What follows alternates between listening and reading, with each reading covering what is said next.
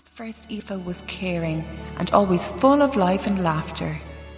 But she saw how deeply Léir loved his children, and somehow she grew jealous.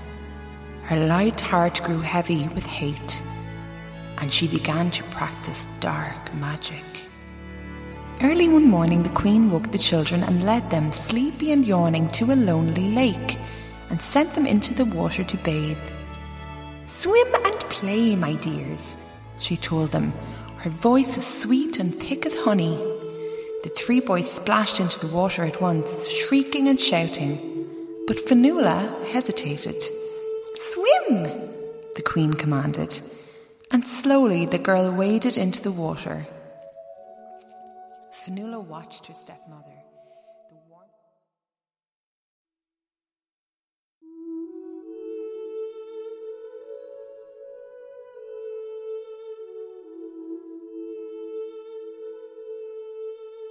The children of Léir. Long ago, when the earth was young and there was always magic in the air, there lived a king named Léir. Léir was one of the Tuatha Dé Danann, the divine race which ruled all over the great green Ireland, and his wife was the eldest daughter of the High King. They were blessed with 4 children, 3 sons and a single daughter, Fionnuala. Fionnuala was the eldest, and next came Aed, and then the young twins, Fiachra and Con. The king loved his children more than anything else in the world, and for a while they were very happy. But soon after the twins were born, the queen sadly died. The king was heartbroken, but the children needed a mother, he felt, and so Léir married again, to the High King's second daughter, Aoife. At first Aoife was caring and always full of life and laughter. But she saw how deeply Léir loved his children, and somehow she grew jealous. Her light heart grew heavy with hate, and she began to practice dark magic. Early one morning the Queen woke the children and led them, sleepy and yawning, to a lonely lake, and sent them into the water to bathe. "Swim and play, my dears," she told them, her voice as sweet and thick as honey. The 3 boys splashed into the water at once, shrieking and shouting, but Fionnuala hesitated. "Swim," the Queen commanded, and slowly the girl waded into the water. Fionnuala watched her stepmother. The warmth suddenly drained from her body as she saw Aoife draw a druid's wand from the folds of her cloak. Raising her arms, the Queen began to chant a hypnotic incantation, and she brought the wand down, touching the children each in turn upon the brow. In an instant, where Fionnuala, Fiachra, Aed and Con had swum, now there floated 4 beautiful white swans.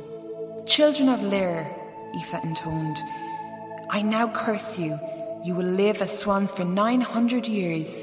You must spend 300 years here on this lake, 300 on the cold, cold Irish Sea, and the last 300 on the wild Atlantic Ocean."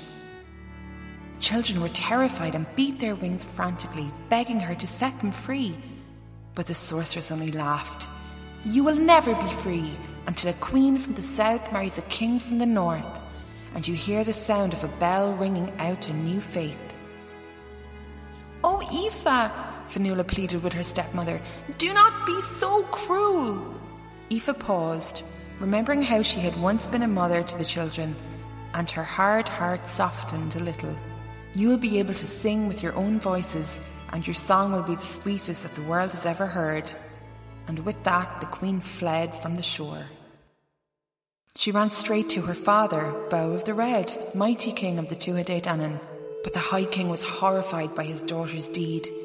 "Aoife, my daughter," he boomed, "what have you done?"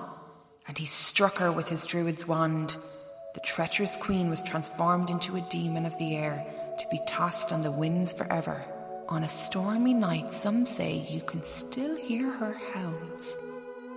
Meanwhile, King Léir searched everywhere for his children. As he came to the lake, the swan children called out his name. Léir heard his children's voices, but saw only 4 white swans. Then, in a terrible moment, he understood. The king felt tears come to his eyes, and they rolled down his cheeks as he rushed to embrace his children. but without arms they could not hug him back. Fionnuala saw the anguish on her father's face, and longing to comfort him, she began to sing. Her brothers joined in, lifting their voices to the skies. Oh, the silver of the moon was in that song. It was softer than any human voice and sweeter than any bird song. As the old king listened to the beautiful music, his broken heart was soothed. Day after day, Lir came back to the lake to listen. All of the Tuatha Dé Danann and all of the men of Ireland went to the lake to hear the swan's silver song. The wondrous singing of the children of Lir held the people of Ireland entranced for 300 years. But too soon the day came for the swan children to leave their father and their people, and to go to the cold, angry Irish Sea to fulfill the second period of their exile. The swans flew north. They were never to see their father's face again. The Irish Sea is a stormy stretch of water between Ireland and Scotland. A fierce and freezing sea it was, and oh so lonely. There was no one to listen to their song.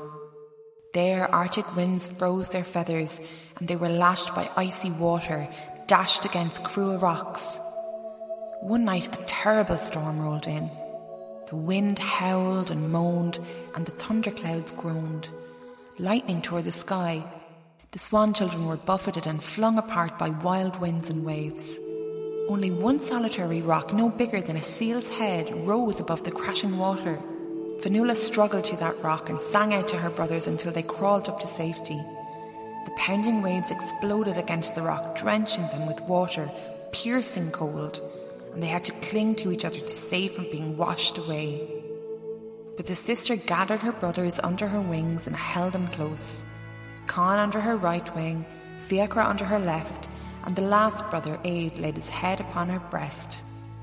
300 years passed slowly in that desolate place, but at last it was time to fulfill the third and final stage of their long enchantment. We must go to the Atlantic, Fionnuala said to her brothers, but on the way let us fly home and see our father. The swans flew through the night, their wide white wings beating as one, and in the pale morning they flew over the land of their childhood and scanned the ground, hoping to catch a glimpse of their father's fort. But where Lir's splendid palace had once stood, there was now nothing but nettles blowing in the breeze. Their father was long since dead. Keening a lament, the swans flew on. At last they came to the shores of the Atlantic Ocean, and there they found a tiny island named Inishglora. Here at long last they rested. Once more they felt the gentle kiss of the sun warming their bones. The swans stayed waiting and singing. They sang the old songs they knew from their youth, and all the birds of the land and of the sea flocked to the island to listen, spellbound. It was here that they met the young farmer named Everic, who heard their story and who told it. And so their tale was kept alive, and we tell it still today. They saw no one else for a long, long time, until one day a man came to the island. This man was a holy man, but he was not of the Danann, for it was almost 900 years since Fionnuala and her brothers were children, and oh, how things had changed. A new race now ruled the green lands of Ireland. The old gods had gone underground, transformed into the Síoda or fairy folk, and faded into myth. This holy man had heard tell of the legend of the children of Lir. When he heard their enchanting music, he approached them. "Do not be afraid," he said, "for I will help you." The hermit built a chapel on Inishglora, and the children of Lir heard the loud, clear sound of a bell ringing, pealing out across the island. At the same time, far away, wedding preparations were being made, for a king from the north was to marry a queen from the south. This queen had also learned of the fabulous swans, and she wanted them for herself. She asked her new husband to go get them for her as a wedding gift, and so he set out to capture them. Of course, the holy man refused him, but the king seized the swans roughly, meaning to drag them away. The moment the king touched the swans, the spell was broken. The swans' plumage fell away, revealing not the radiant forms of the Danann youths from so long ago, but 4 shriveled and wasted bodies, over 900 years old, 3 aged men and 1 ancient woman. As the feathers floated to the ground, the last breath of life left their bodies. "Bury us together in one grave," Fionnuala asked, and so it was done. Fionnuala lay holding her brothers close, with Con on her right and Fiachra on her left, and her last brother Aed laid his head against her breast. And so the children of Lir found peace at last. But the holy man, it is said, sorrowed for them to the end of his days. The end.